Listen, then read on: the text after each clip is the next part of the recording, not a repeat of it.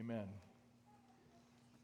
So we're doing this sermon series right now, a topical series on the church, the gathered church. As I've said every time we've come together over the last few weeks to talk about these things, that the aim here is to remind us of what the church is, to remind us of our ecclesiology, the centrality of church life as Christians, and really just to help us regroup and regather after a long season of disrupted church life because of the pandemic. We're not completely out of that yet, and there are people who are still watching us online primarily, but we're getting there by God's grace, and this was really meant to be a kind of a call back to church life.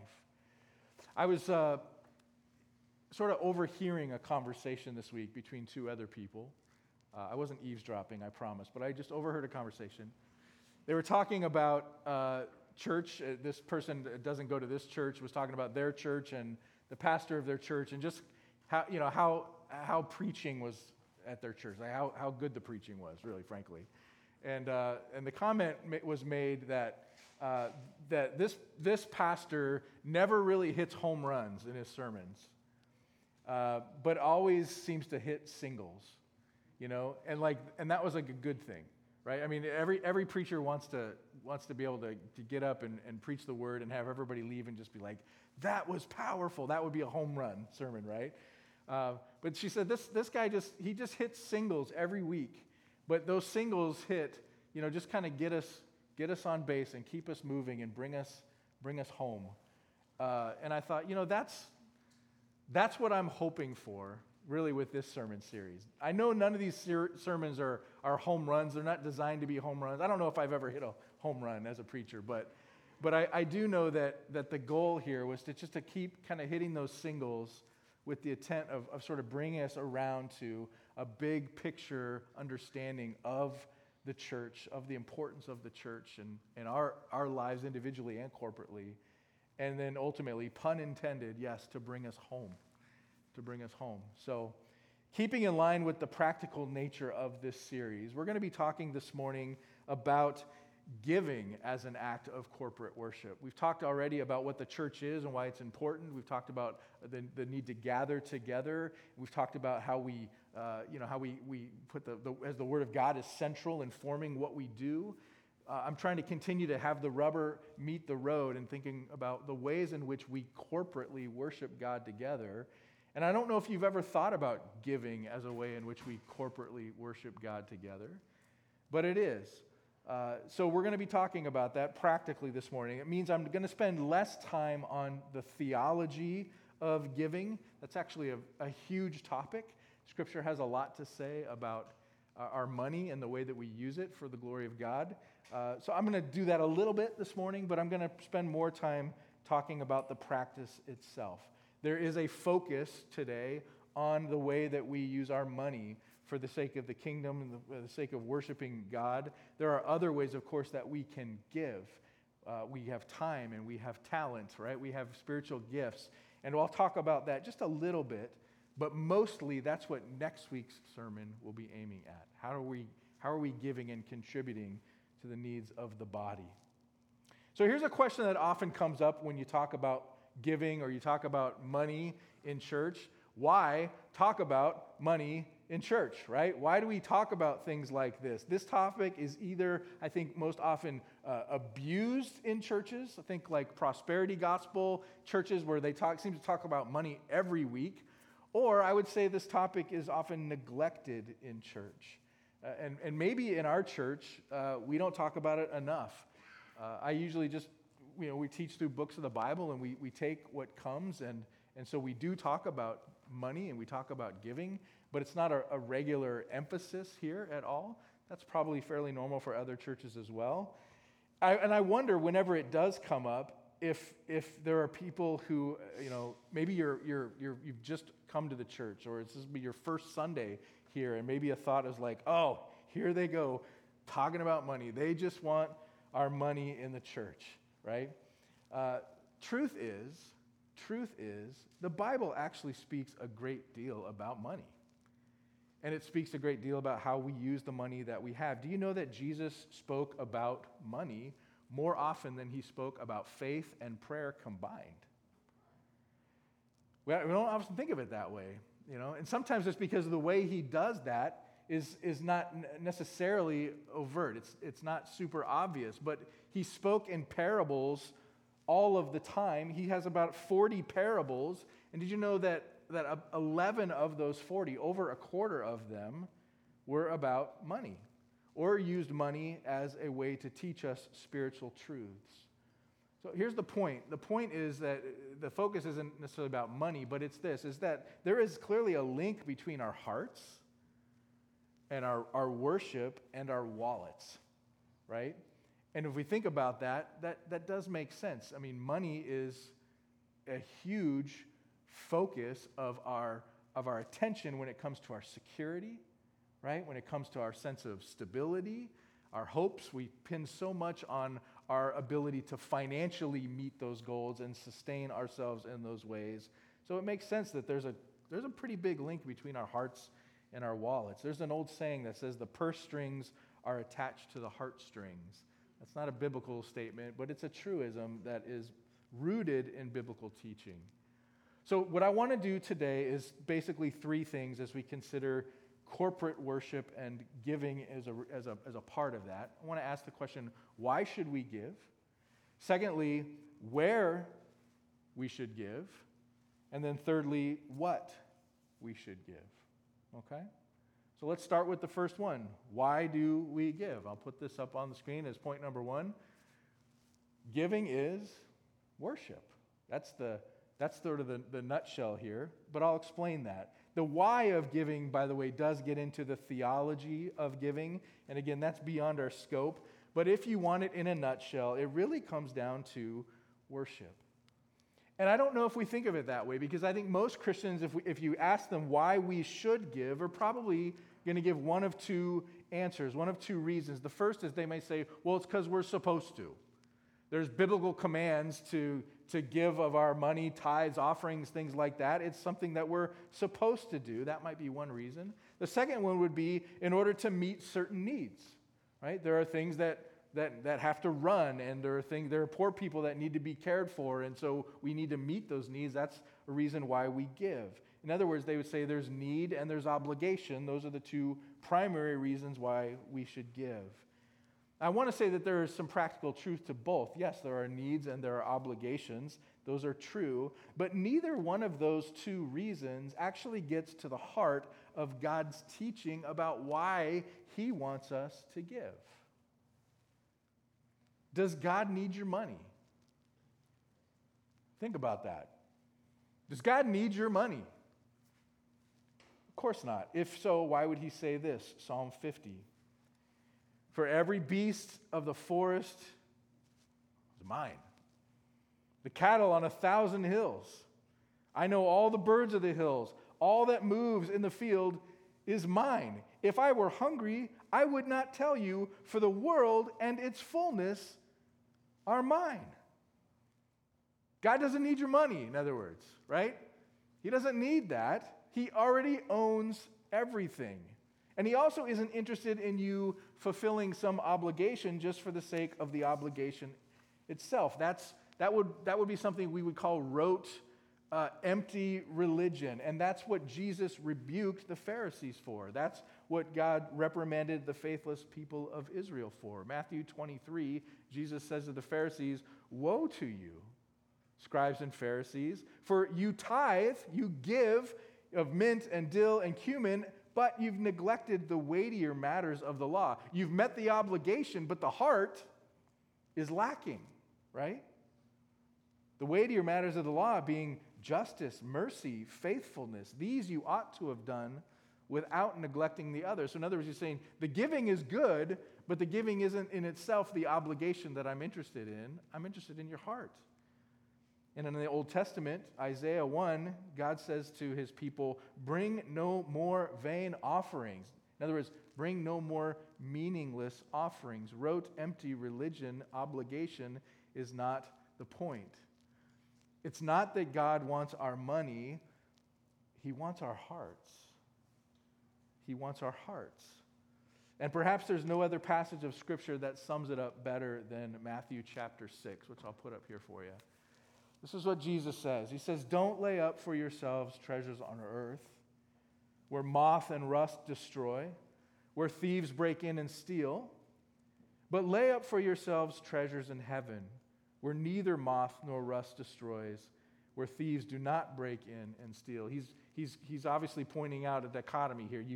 You can build up your treasures here on earth. You can be invested in your stuff and your money, or you can take those things and aim for something bigger than that, right? Aim for a more spiritual mindset in the way that we think about our money. Why does he say that? Because he says, "For where your treasure is, there your heart will also be." Where your treasure is, there your heart will be. And then he explains that a little bit. He says, "No one can serve two masters, for either he'll hate the one and love the other, or he'll be devoted to the one and despise the other. You can't serve God and money." He's pointing out this clear reality that our money is a huge idol for us, or it certainly can be. Why? Because again, we can trust in it.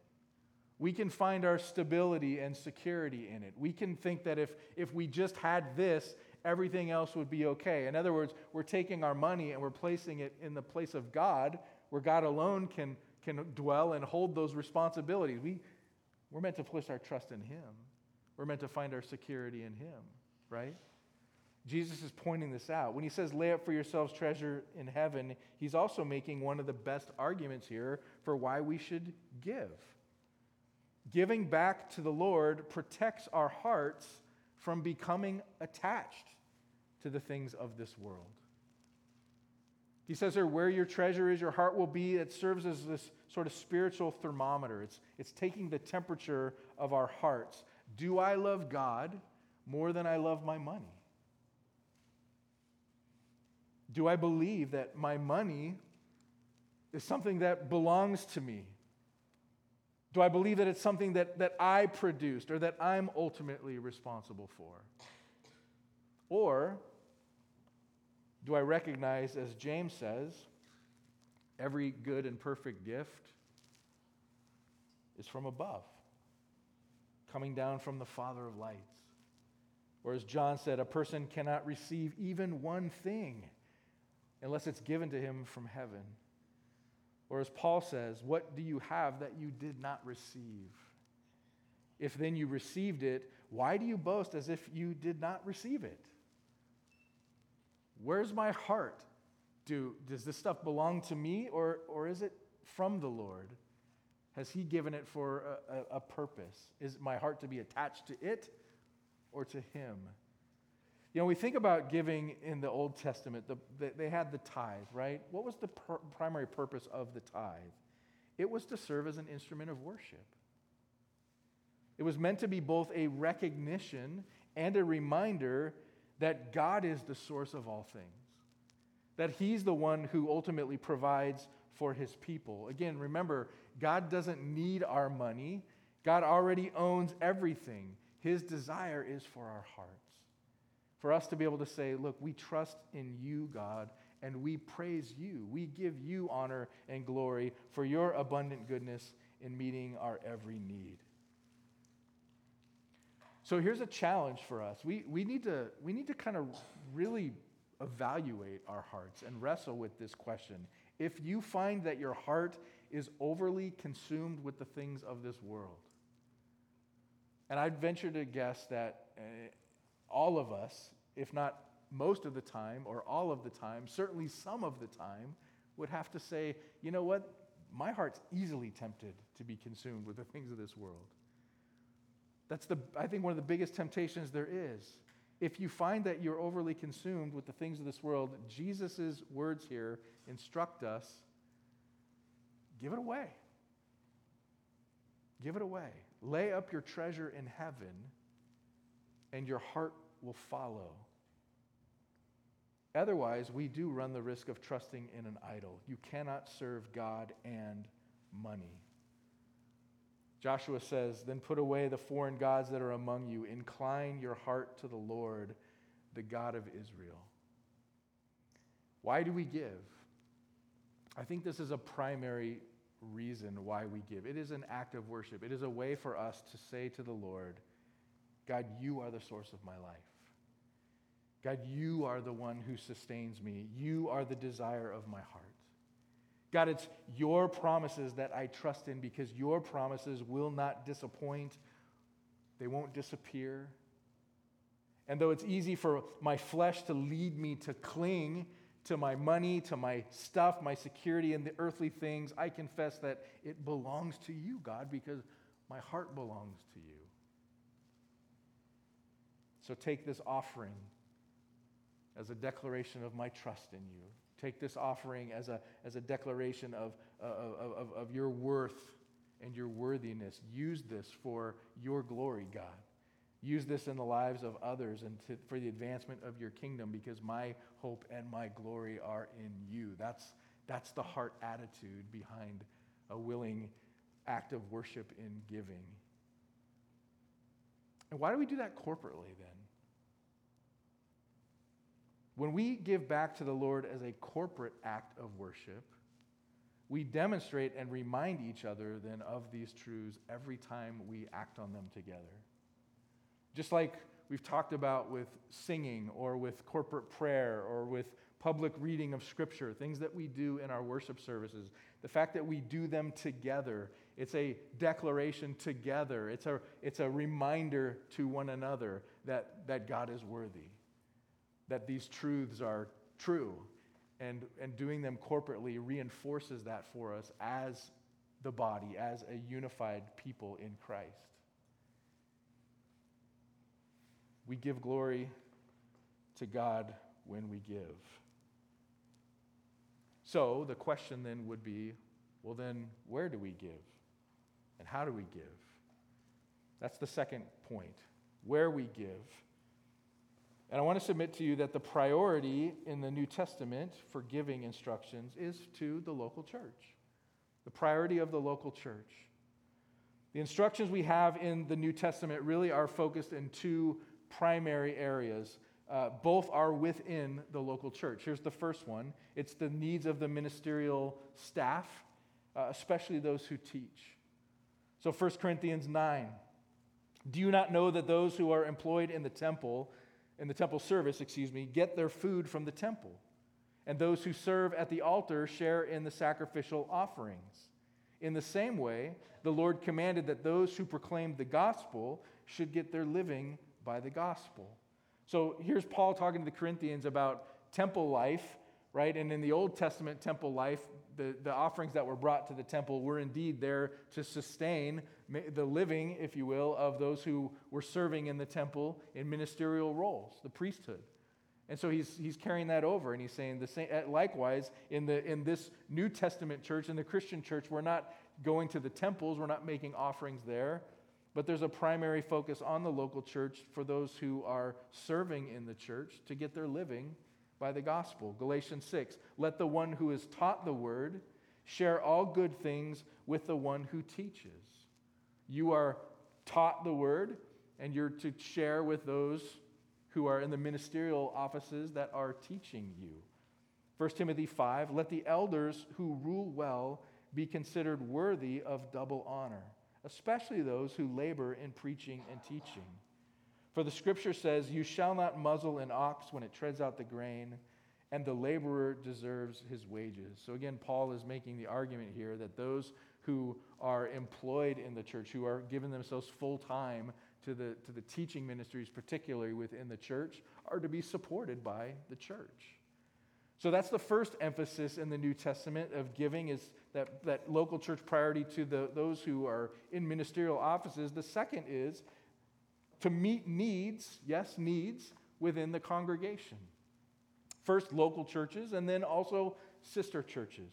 Acts 4, we see that example in a local church. It says there was not a needy person among them, for as many as were owners of lands or houses sold them, and they brought the proceeds of what was sold, and they laid it at the apostles' feet, and it was distributed to each as any had need.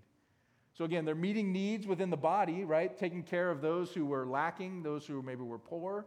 But they were doing that in the context of the local church. They were laying those offerings at the feet of the apostles so that they could be distributed amongst the body. There was oversight. There was body life involved in the way that that was done. It was priority through the local church, meeting needs in the local church. And then we see in Romans 15 also similarly local church collections to be given out to other needy believers in other churches. At present, however, I'm going to Jerusalem, Paul says, bringing aid to the saints there. For Macedonia and Achaia have been pleased to make some contribution for the poor among the saints at Jerusalem. So they're giving within their local church to bless other local churches who are in need in other regions. So that's the priority that we see in terms of where we give in the New Testament. It's local church-centric for those primary purposes. The question then is, does that mean you can't give outside of the local church? And the answer is no, of course not. But the priority of the local church is what is biblically commanded.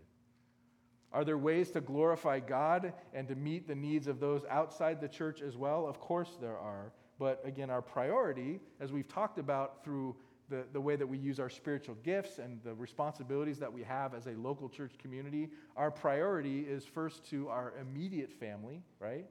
Before it goes out to our extended family or to the world around us. Galatians 6:10, I think, is a good reminder of that. Paul there says, so then as we have opportunity, let us do good to everyone. And our giving is a way in which we can do good to everyone. But he says especially to those who are the household of faith. And I was looking this week at 1 Timothy 5:8, and I think there's a parallel concept here in terms of priority of the local family. This is not within the context of how we give within the local church, but it's in the context of how the local church is using that giving to meet needs, specifically the needs of widows in the congregation. And Paul reminds people, look, if you don't provide for your own relatives, if there are widows in your own family, especially for members of his own household, he says, you've denied the faith. You're worse than an unbeliever. In other words, we take care of our immediate family as a priority in which to demonstrate that our godliness. That's what we're called to do. So within our immediate family of the local church, I think we can make a parallel application here. Yes, the priority is the immediate family. So how do we do that? How do you give here at Edgewater? How do you meet the needs of the immediate family here? A lot of you are new. A lot of you have become a part of the body here sort of during or post-COVID. If you were around before that, you'd know that these first two concepts, we really put them together, that we saw giving as an act of corporate worship, and we made that a way in which we participated together every week. We would pass around an offering plate as a part of our worship service. Again, that was to demonstrate that this is an act of worship on our behalf. We are giving back to the Lord and asking Him to be glorified and use those gifts in the lives of others. That was a weekly part of our corporate worship. And that stopped because we shut down, obviously. Then the online giving became the primary platform for giving here at the church. And now that even though we're gathered together, there's still a sense in which passing a plate just kind of feels a little germy, right? So we haven't gone back to doing that. We're still trying to figure out how to make giving more of a visible and tangible part of our corporate worship here together on Sunday. But what we do is there is a box that's back there on that back wall, so that if you want to come and bring your offerings to the Lord, you can place them into that box on a Sunday morning. And yes, of course, most people in 2021 don't write checks or carry around cash with them. Most of you are pretty much all, electronic in the way that your finances operate. So we do have online giving here. And the link to that is in our bulletin every week. And there's ways that you can do that sort of on a one-time basis, or some people can set that up on a recurring basis. Question is, if we see these things as acts of worship and corporate worship, what's the best way for us to go about that? And the answer to that question is, I don't fully know at this point, right? But I think that we need to figure out ways in which that we can express together, again, encouraging one another, reminding one another that giving is an act of worship. So if you're giving online, wonderful. But yeah, we're going to figure out some ways to make that a little bit more a part of our Sunday morning, worship, corporate worship together. Recurring giving, by the way, very convenient, but there's a danger in that, isn't there? The danger would be that I sort of set up a giving schedule, and then I forget about it. And then I have to ask the question, does it cease to be an act of worship if I've done that? It may or may not, right? That's a matter of the heart, and that's a matter between you and the Lord. But I think there's an inherent danger there that we want to make sure that however we give, we do that in a way that we are mindful of that we're making that a consistent act of worship to God. And as we go through the rest of the passages here this morning, I'll give you some other things that you should be thinking about. But definitely something to consider, something to pray through, and just remember that the point of our giving is that God wants our hearts, not just our money. So how do we do that in a way that expresses to God our hearts? The other big question that comes up is, how much should we be giving, right? I think that's the biggest question that people often ask. And so I'll put this up as our third point this morning, what we give. And the answer is there, well, give generously. Why? Because that's how Christ gave to us. Here's our motivation for giving as believers. Our motivation is the gospel. Our motivation is the gospel. Jesus gave all for us. Grace, the grace that we've received from God through Christ in the gospel, is the ultimate act of generosity. Why? Because he gave everything of himself to us when we deserved nothing, right? That's what grace is all about. It's the ultimate act of generosity. Philippians 2, we see this clearly spelled out by Paul. He says, "Have this mind among yourselves, which is yours in Christ Jesus, who though he was in the form of God, he had everything. Everything belongs to him. He did not count equality with God a thing to be grasped. He didn't hold on to that status or position, but he emptied himself by taking the form of a servant. Being born in the likeness of men, being found in human form, he humbled himself by becoming obedient to the point of death, even death on a cross, even the most shameful kind of death." That's the picture of grace and generosity that we have in Jesus Christ. And that ought to be what guides the way we think about how much the Lord is requiring from us in our worship of him and giving back to him. Does the Bible give us a rule? Is there a certain amount or percentage of income that we're given in Scripture to guide the way we do that? The answer is that the Old Testament did give a rule, but the New Testament does not. The New Testament does not. In the Old Testament, there was the tithe, and the tithe was 10% as a baseline. You say, well, where did that come from? Well, it started back with Abraham, actually, back in Genesis. When Abraham meets with Melchizedek, this great king priest, and he offers him 10% of all that he has, that's sort of the basis for the 10% idea that we see in the New Testament. That's the first time that we see it pop up. But then in the Mosaic law, that becomes codified, right? Moses is in the law, tells the people of Israel that that's what they're to tithe, the first tenth of their produce, the first tenth of their income to the Lord. Truth be told, though, there were multiple offerings, there were multiple tithes in Old Testament Israel, and the actual percentage went up to something closer to 22%. But that baseline tithe was listed at 10%. So that's why we hear the word tithe. And when you hear tithe, that's usually what's being referred to, is this idea of the first tenth of our income, the first tenth of our produce belongs to the Lord. But when we get to the New Testament, you don't see that anymore. There's nothing in the New Testament that's specific like that. And we know that in the New Testament, we're no longer bound to the Mosaic law. So there's no amount stipulated there. What is continually talked about, though, is that our giving is Again, rooted in the generosity of gospel grace. Mark chapter 12.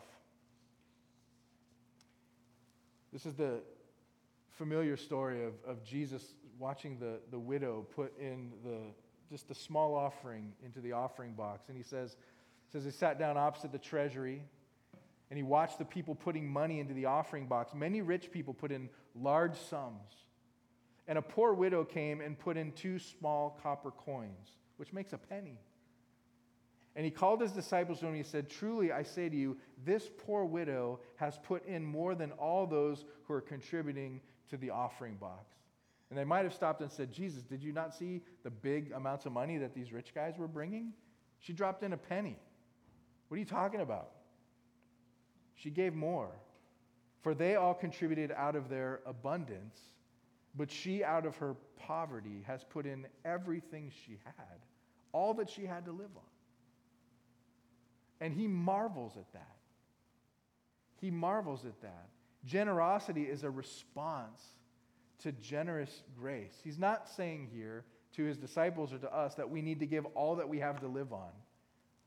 But he marvels at this poor widow who does so because he sees it as a radical act of faith. This woman saying to the Lord effectively, "I trust you wholly. You're worthy of all that I am and all that I have." And he marvels at that radical act of faith. It's not the amount, it's the level of trust displayed. It's the level of devotion displayed. That's what the New Testament leads us to. What other guidelines does the New Testament give us? If you want to grab a Bible, I know I've been putting verses on the screen. I'm going to have you look these up because I'm going to give you several things to look at. 2 Corinthians 8. Krista began to read this for us earlier in the scripture reading. 2 Corinthians 8 and 9, there is a great 2 chapters that talk about giving in the church. And I think there's some wonderful principles there that we can pull out. I want to point them out. Remember, we've started off with the New Testament is leading us in generosity. We're to give generously, rooted in gospel grace. We see that here as well in chapter 8, verses 1 and 2. "We want you to know, brothers, about the grace of God that's been given among the churches of Macedonia. For in a severe test of affliction, their abundance of joy and their extreme poverty have overflowed in a wealth of generosity on their part." So he's talking again about these churches in Macedonia who have put aside this offering for those churches in Jerusalem who are in need. And he's saying, like that poor widow, these are destitute people. They didn't have a lot to give. But the fact that they gave anyway is this massive display of faith, this massive display of generosity. So we see that here again. Gospel generosity, gospel grace as a motive. Look over at chapter 9, verse 5. Second principle here is that our giving should not only be generous, but it should be Spirit-led and, at the same time, planned. Chapter 9, verse 5. "So I thought it necessary to urge the brothers to go on ahead to you and arrange in advance for the gift that you've promised." Arranging in advance the gift that you've promised. And look down at verse 7. "Yet each one must give as he has decided in his heart, not reluctantly or under compulsion." You see the mixture there of there's a planned amount, something that I've decided, something that I've set aside in advance, and yet at the same time, something that I've decided in my heart. I'm trusting the Lord to give me direction and guide me in the generosity that I'm to display. It's planned, but it's also Spirit-led. Back in chapter 8, verse 12, we see that it's also in proportion to our income. Verse 12 of chapter 8, "For if the readiness is there, it is acceptable according to what a person has, not according to what he does not have. For I do not mean that others should be eased and you burdened, but that rather as a matter of fairness, your abundance at the present time should supply their need, so that their abundance may supply your need, that there may be fairness. As it's written, whoever gathered much had nothing left over, and whoever gathered little had no lack." So he's contrasting this church here in Corinth with the church in Jerusalem right now. And he's saying, right now, you guys have abundance in comparison to them. I want you to give in accordance to what you have. But I'm not asking you to give what you don't have. There may be times when you don't have, right? So give according to what you have. But be generous towards others who are in need. And at some point in time, the tables may turn. And they may have, and you may lack. And he's saying, I'm looking for there to be fairness here. Those who have much can give much. Those who have little will have no lack. And hopefully, as the Lord blesses and sustains, different people will be in those different boats at different times, and we'll all have opportunity to be givers and recipients of that gospel grace. So it should be in proportion to your income, what you're making now. And then again, back in chapter 9, verse 7, not under compulsion, but cheerfully. Again, he says, each one must give as he has decided in his heart, not reluctantly or under compulsion, for God loves a cheerful giver. That's why there's not an amount given in the New Testament. It's never meant to be an act of obligation. It's meant to be something that we long to do. It's an expression of our love and worship of God, right? If my wife were to tell me, you don't bring me flowers enough, and I showed up tomorrow with flowers, neither one of us are going to feel really good about it, right? But if I just show up completely unprompted, I don't know, maybe not flowers for you, maybe it'd be more like taking you out to a nice dinner or something, or dancing with you in the kitchen, right? Something that really spoke to, like, I consider you, I care for you, I love you. That expresses beautiful love. That expresses adoration. That's what God is interested in from us. Not under compulsion, but cheerfully. And then finally, in faith and in thankful worship. Chapter 9, verse 10. He who supplies seed to the sower and bread for food will supply and multiply your seed for sowing and increase the harvest of your righteousness. So as we give, Paul's actually saying here, as we give, God will supply what we need to carry out that act of worship. He gives, it all comes from him, and he'll continue to supply and increase the harvest of your righteousness. That's not a prosperity gospel promise. That gets twisted into prosperity gospel promises. But there is still truth to that fact. God is the giver of all good things, and he'll supply. As we pour out, he continues to fill us up. You will be enriched in every way to be generous in every way, which through us will produce thanksgiving to God. For the ministry of this service is not only supplying the needs of the saints, but is also overflowing in many thanksgivings to God. So he's saying this is an act of worship that produces not only thanksgiving in you as the giver, but produces worship and thanksgiving in those who are the recipients of those gifts in the way that God disperses that money to meet the needs of those in the body. So we give generously. We give in a spirit-led yet planned out way, in proportion to our income, cheerfully, not out of obligation, as an act of faith and thanksgiving and worship. That's the guidelines that we see in the New Testament about giving. Now, having said all that the New Testament leads us towards generosity, not an obligation, I will say this. That's what compels me, and I'm speaking for myself. That's what compels me, that 10% is a starting point, not a just kind of throw that to the wind. And again, I'm speaking for myself here, all right? But I'm pastorally, when I look at the Old Testament and I see there's a 10% tithe, and then I see in the New Testament, Jesus gave all, and he's called us to give of ourselves generously as a response to gospel grace. It's hard for me to look at the 10% as being bigger than that. Does that make sense? So I want to be very careful here to say that the New Testament does not lay on us a number. And I am not in any way trying to lay on any of us a number. I just think that it's helpful for us to think about this practically.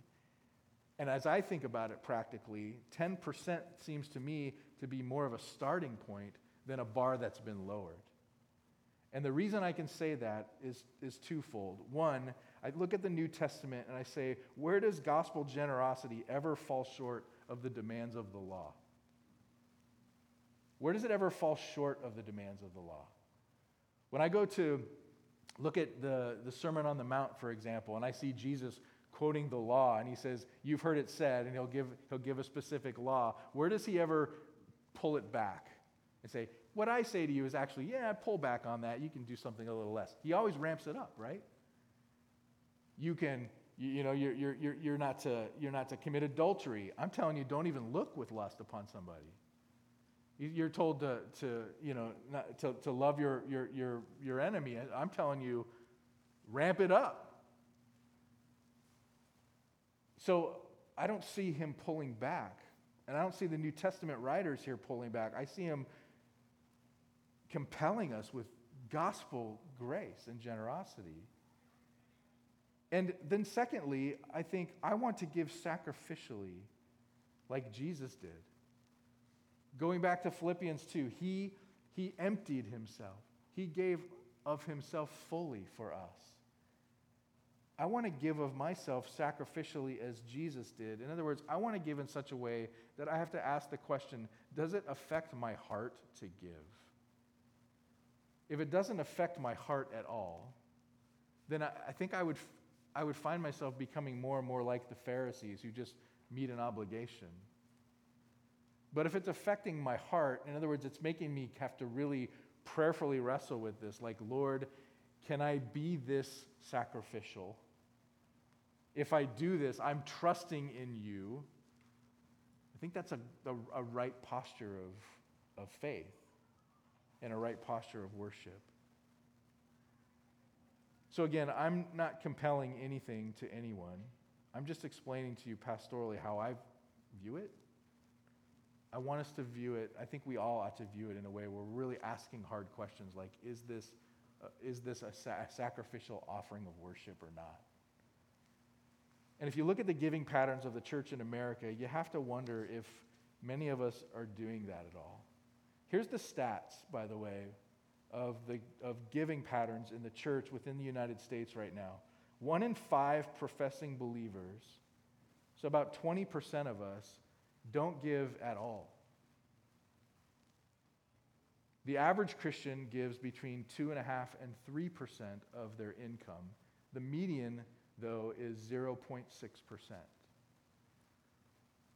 So if 20% of us aren't giving anything, and those of us who do, majority of us, are somewhere between 0 and 2.5%, it just makes me question, do we really understand gospel grace? Like, are we giving in accord to that? Do we see giving as an act of worship? Or maybe we're just looking at it as in terms of meeting needs and fulfilling obligations. And we're not doing it very well at that. Statisticians say this. They say if 90% of Christians, so again, not all of us, but if most of us, if 90% of us were to tithe 10%, giving by American Christians would increase per year by $133 billion. Now again, does God need our money? No. Would that make a significant impact, though, on the advancement of the gospel and the kingdom work if we had an extra $133 billion of giving in the church? I think it would. So something to consider. Now let me ask this question. Again, I'm about to close here. What if I really don't have anything to give? Is that a reality for some of us? Absolutely it can be, right? Many of us like that widow. If we were to give, just the smallest amount, it would be a radical act of trust and faith. You might say, I have no grocery money left. I have no rent money left to do that. Is that what we're called to do? I don't think that would be fair to say at all. Even as we look at the example of that poor widow, she made that choice, but that wasn't that's not an obligation on anybody. In fact, there's plenty of things we could look at in Scripture that compel us to take care of our families and to meet our obligations and to pay our bills, right? So we're not all being asked to do something radical like that. And maybe for some of us at certain times, you just can't really give of your finances. So what do you do in a situation like that? Well, here's what I want to encourage you. Come back next Sunday, because Joey's going to be talking to us more about how we give and participate in worship and the building up of the body in all kinds of other ways, particularly with our time and with our talents, not just with our treasure. But I hope that we'll all consider this and pray about that during the week. Lord, do I give it all, first of all? And if I do, is that reflective of a heart of worship for you? Is it reflective of my understanding of the priority of the local church? And am I doing that in a way that I'm really asking hard questions and looking for your Spirit to lead me, Lord, in how I think about this? And let's see what the Lord does in terms of continually to form our hearts as corporate worshipers together. And again, like I said, next week there may be other opportunities to think about ways that you can give of yourself. Do that as an act of worship that may not involve money, but might involve something that really blesses those in the body who need it, and the way that you serve them with your time and your gifts. But in that, I want to make sure, let's not lose sight of the gospel motivation that we've been given. We sang of this song earlier. Jesus paid it all. Jesus paid it all. All to him I owe. So giving becomes for us, I think, a really powerful and important act of worship that aligns my heart with his heart and keeps me from denying the gospel by actively clinging to the things of this world. Do I really believe that my trust and my hope are in him? Yeah, then let go of the things of this world. Be responsible with them. Use them for yourself. Take care of your family, meet your needs. But are you giving in a way that recognizes it all comes from God, it all belongs to God, and this is a way for me to demonstrate to him that he matters to me more than the things of this world? Does your giving reflect the grace of God shown towards you? That's the question I hope we'll wrestle with this week. Let's pray. Father, I thank you for this opportunity again, this whole month or so that we've been just asking some of these practical questions of your word. Lord, I thank you for the church. Lord, I thank you for the beauty of what the church is, how you've called us not just individually to salvation in you, but you've called us together as your body, as a family in Christ. And you give us this weekly rhythm and pattern of coming together to hear your word, to pray together, to sing of the truths of the gospel together. Lord, to just build one another up. And indeed, Lord, you've also called us through your word to a regular rhythm of giving. So, Lord, I pray that you'd just continue to form us in those things. Help us, each of us, to determine in our own hearts, in conversation with you and in consultation with your word, what it is that you would have us do. How can we worship you, Lord? Protect us from falling into any kind of rote, empty religious exercise here. Protect us from some sense of obligation that's more pharisaical than biblical. But Lord, make our hearts soft towards you, Lord. Take our hearts. Take our lives, Lord.